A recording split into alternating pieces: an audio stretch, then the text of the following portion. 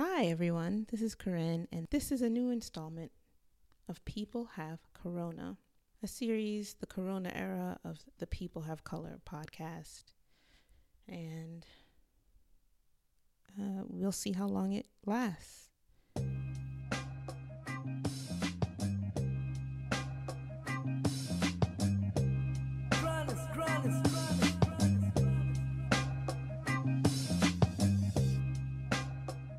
I'm halting for sure on this microphone. Uncomfortable, I would call it. That's how I feel on this microphone. A Juneteenth broadcast of People Have Color. I hope my voice is not annoying. I'm a black woman of a certain age on the microphone building an audience. Am I doing that? From home, building an audience. I just listened to the New York Times podcast this week, and it alerted me to the fact that we are actually going to be here a minute.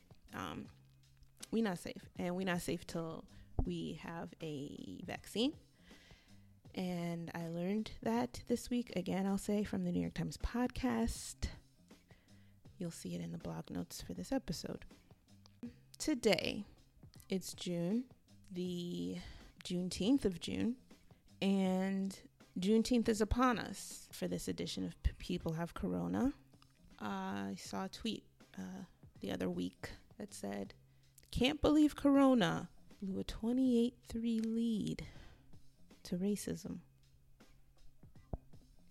Believe it, folks. She did. We did. And believe it. We've got far to go. We've realized again and anew, and really feels different out here in the street. Feels like a different thing is pumping along.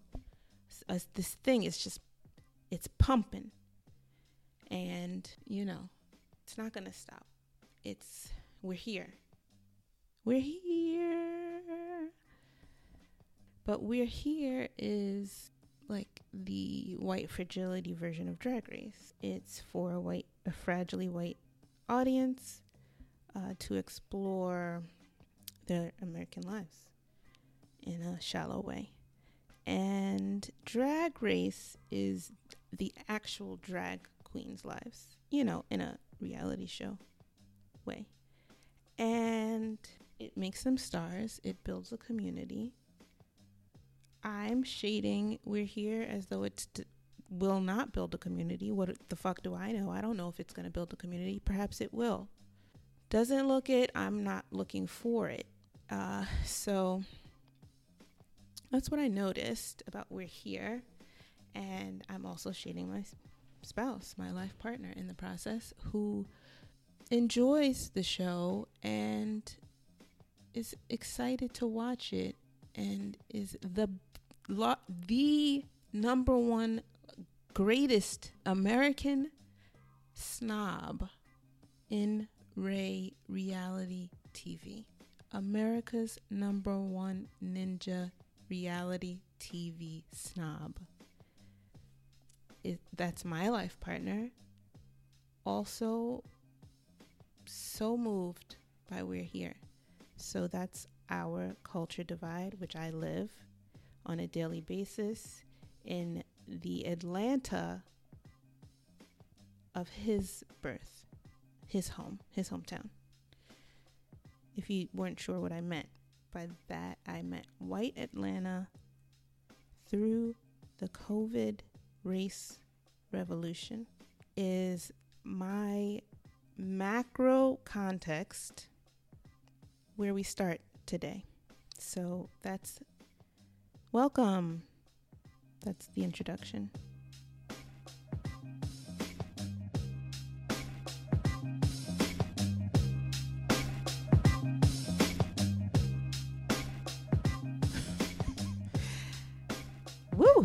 Here we go.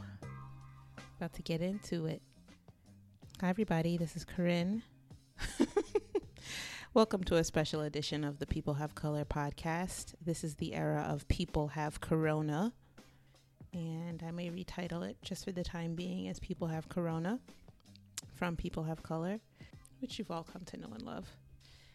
This is the summer season. This is June 2020, Juneteenth to be exact. This episode is coming out intentionally so. Happy Juneteenth all.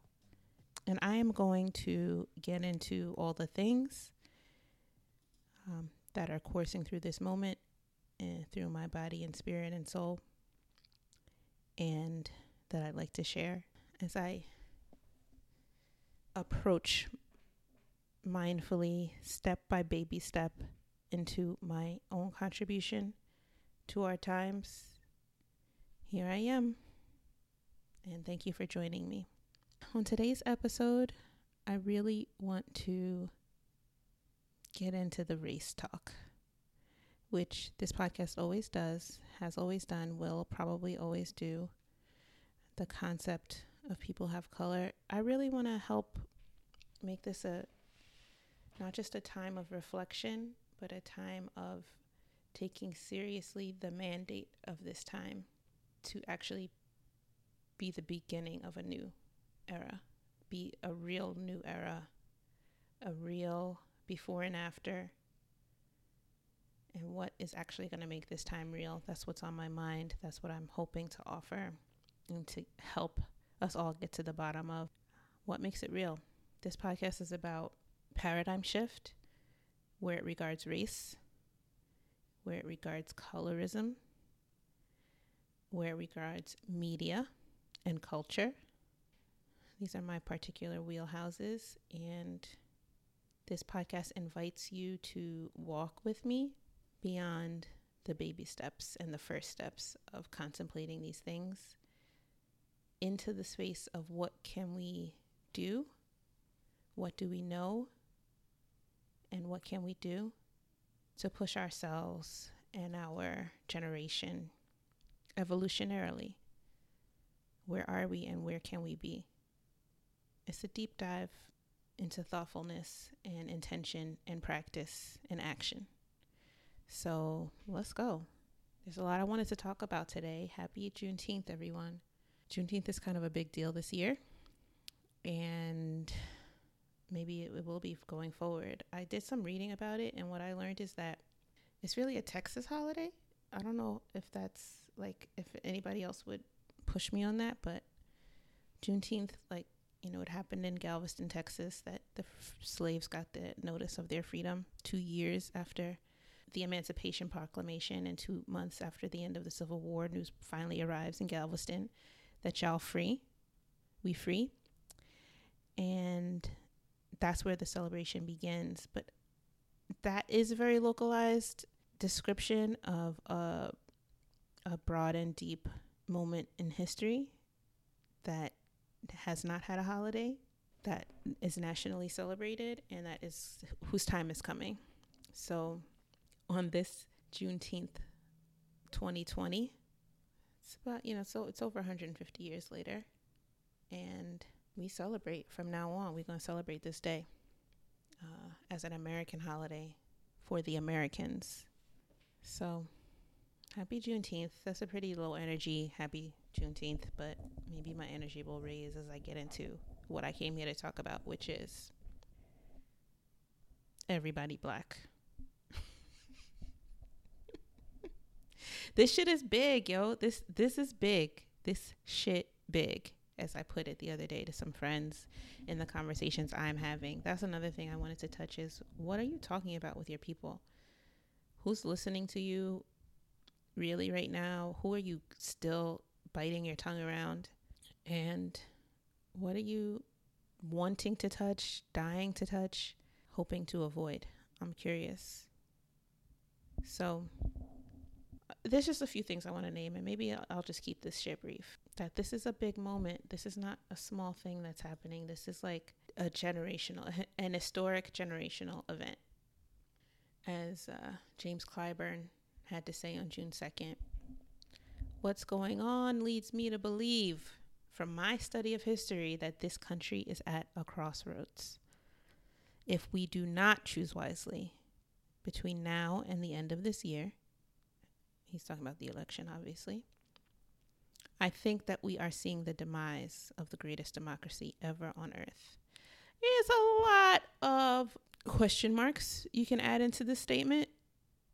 Greatest democracy ever on the earth. Debatable. Who cares about that debate? Are we seeing the demise of this democracy? Yes, certainly. Oh, certainly. This is the demise of this democracy that we're witnessing, that we're living. And what's going to rise from its ashes is really the question. Signs that this is a real, actual big moment. The Republicans are actually showing some cracks finally. The military that's just been so rode hard and dry by this president. Like, this military at this point is starting to show that it understands that it does not have this administration's respect, even though this administration wants to treat it like a military dictatorship. Like that, bear in mind, y'all, this could always be a military dictatorship. Play your cards right, because any day now, this could turn military dictatorship. All right, because the military's in my pocket. That's one of the messages I feel like this president pushes, and the military's starting to show some not so fast to this man. That's one sign that we're in a big moment where shit's not the same. Miss Murkowski of Alaska letting the world know she's struggling with the decision, and has been for quite some time, whether or not to support this president in the next election. Big or small news, you be the judge.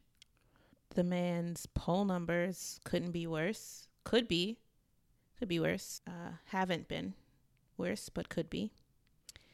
And the Washington Post is writing, has Trump given up?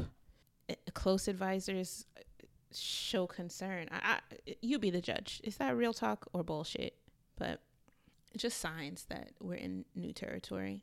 Also, the way these businesses are acting, this stock market, I really don't want to call it. This stock market is on some wild shit right now. We are in a recession. That much is clear.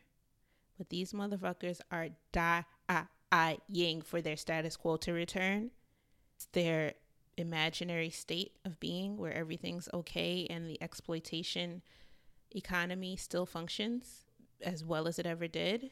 And the reckoning for this economy, the bottom falling out of this economy, is not small, not chump change, not nothing. And that's another thing that's happening, is that this marketplace, our Wall Street, cannot face the reality. And that's the fluctuation that we're looking at. This shit is not actually prepared to reckon.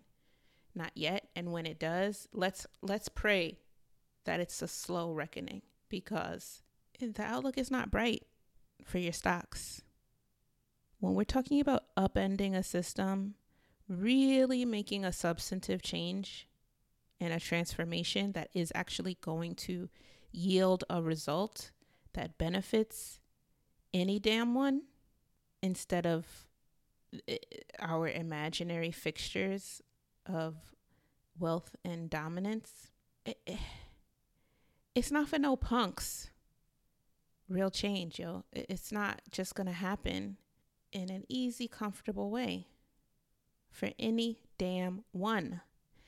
And this is what I really wanted to touch on, or was trying to find a way towards, is how I'm really feeling in my spirit is so excited, so antsy at my time coming. My theoretical, intellectual, heady bullshit has come to the fore, and it's my time, y'all. It's my moment. Me and my fellow theorists and head cases who are all talking this shit, talking our shit to you every chance we get. You know us. We out here like, told you. Well, it's like I said. It's like I've been saying. Our time is here, y'all. And I can't believe it. I'm pretty excited about it. I don't know what to do with myself. Put me in, coach. These are all like ways I'm feeling. On top of like, are you okay? Are you like managing day to day emotionally with the exposure of this nerve that you've been protecting as part of your status quo for so long? It's everything. It's both. It's none. And it's all of the above. So I can't even call it. And that is what, like, I can't call it. What actually is going on? What's going on for you, my friends out here? What's actually going on in your head space and your heart space? Do you know? Have you been able to call it for yourself?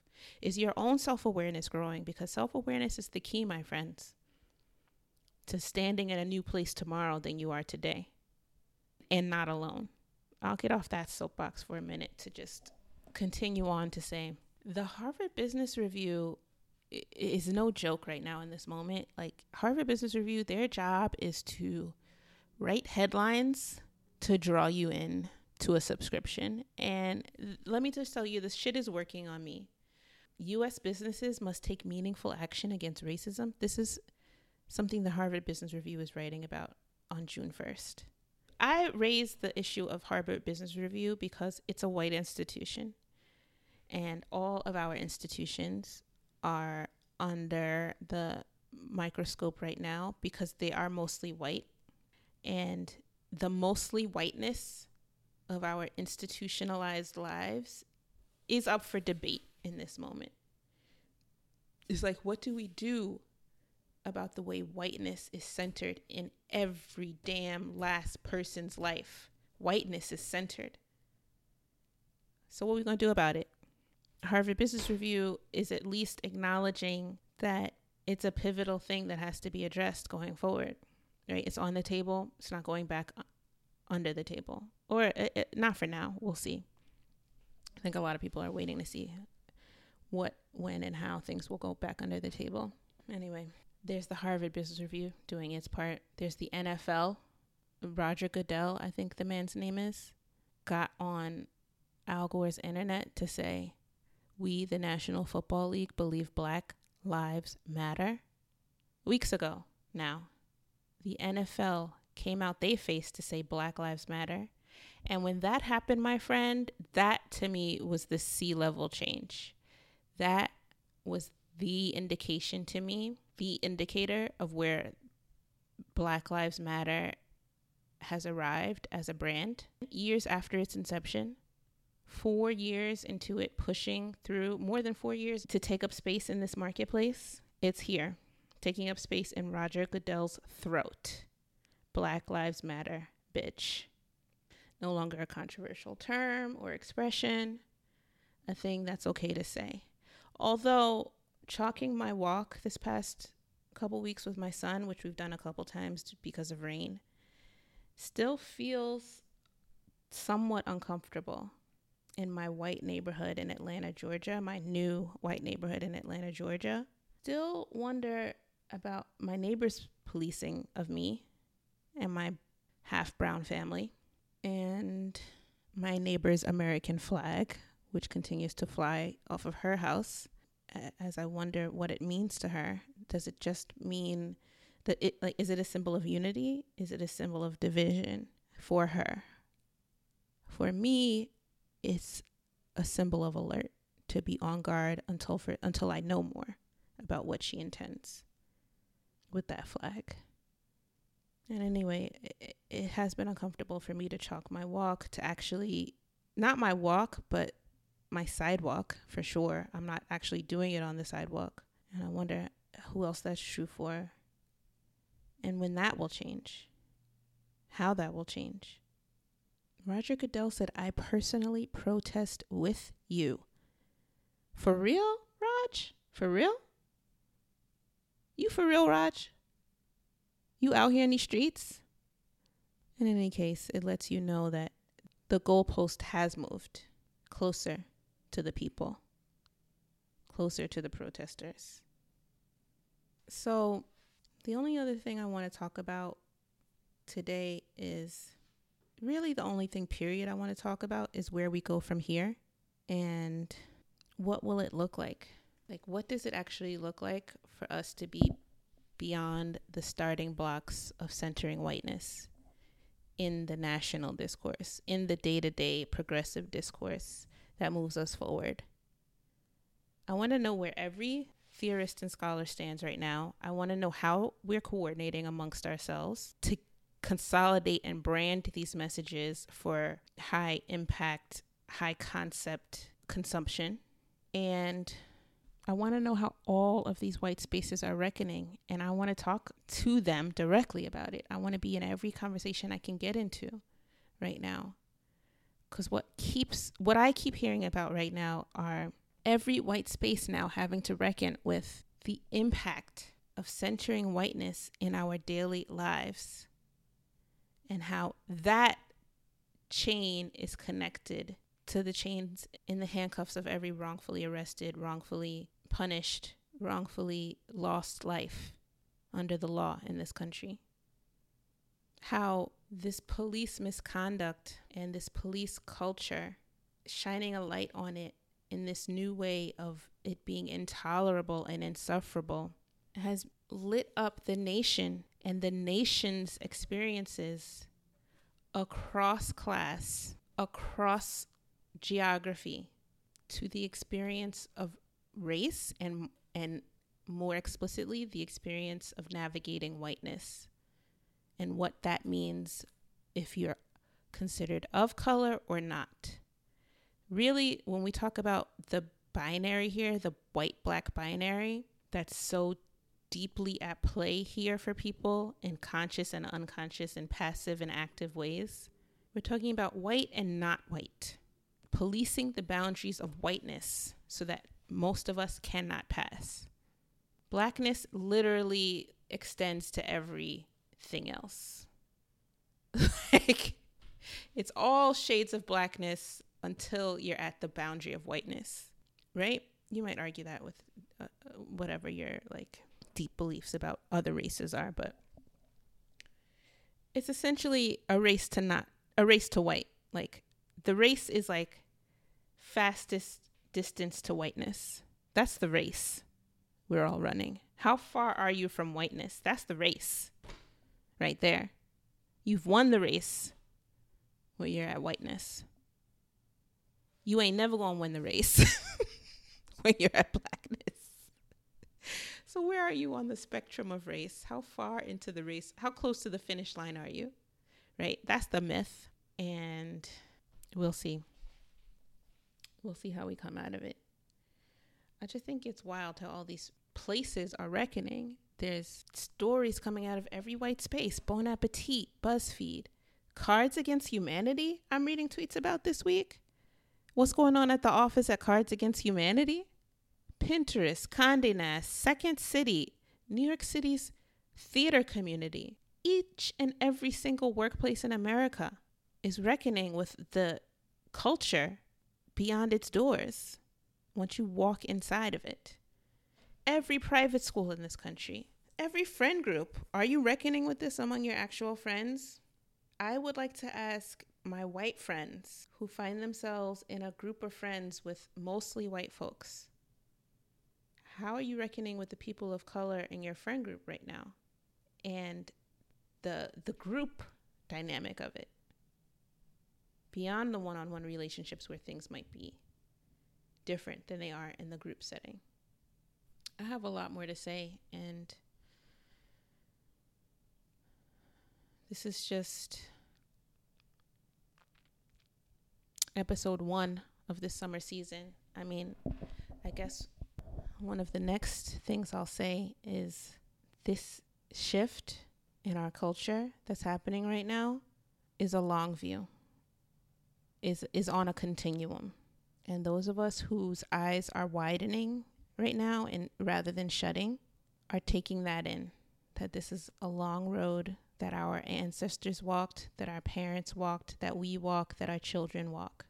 And it's a road It's the road of hope. Otherwise, there ain't none. So here we go. Where you at? Are you walking alongside me? Are we walking together, my people? I hope you heard me or heard anything I just said. There's so many more things to say about this culture and what's going on. And I'll try to be back as soon as I can to say what I feel strongly needs to be said as my own contribution into clarifying where we stand in real time, and to be extending these conversations from talk to walk. All power to the people. Black Lives Matter. Holler if you hear me.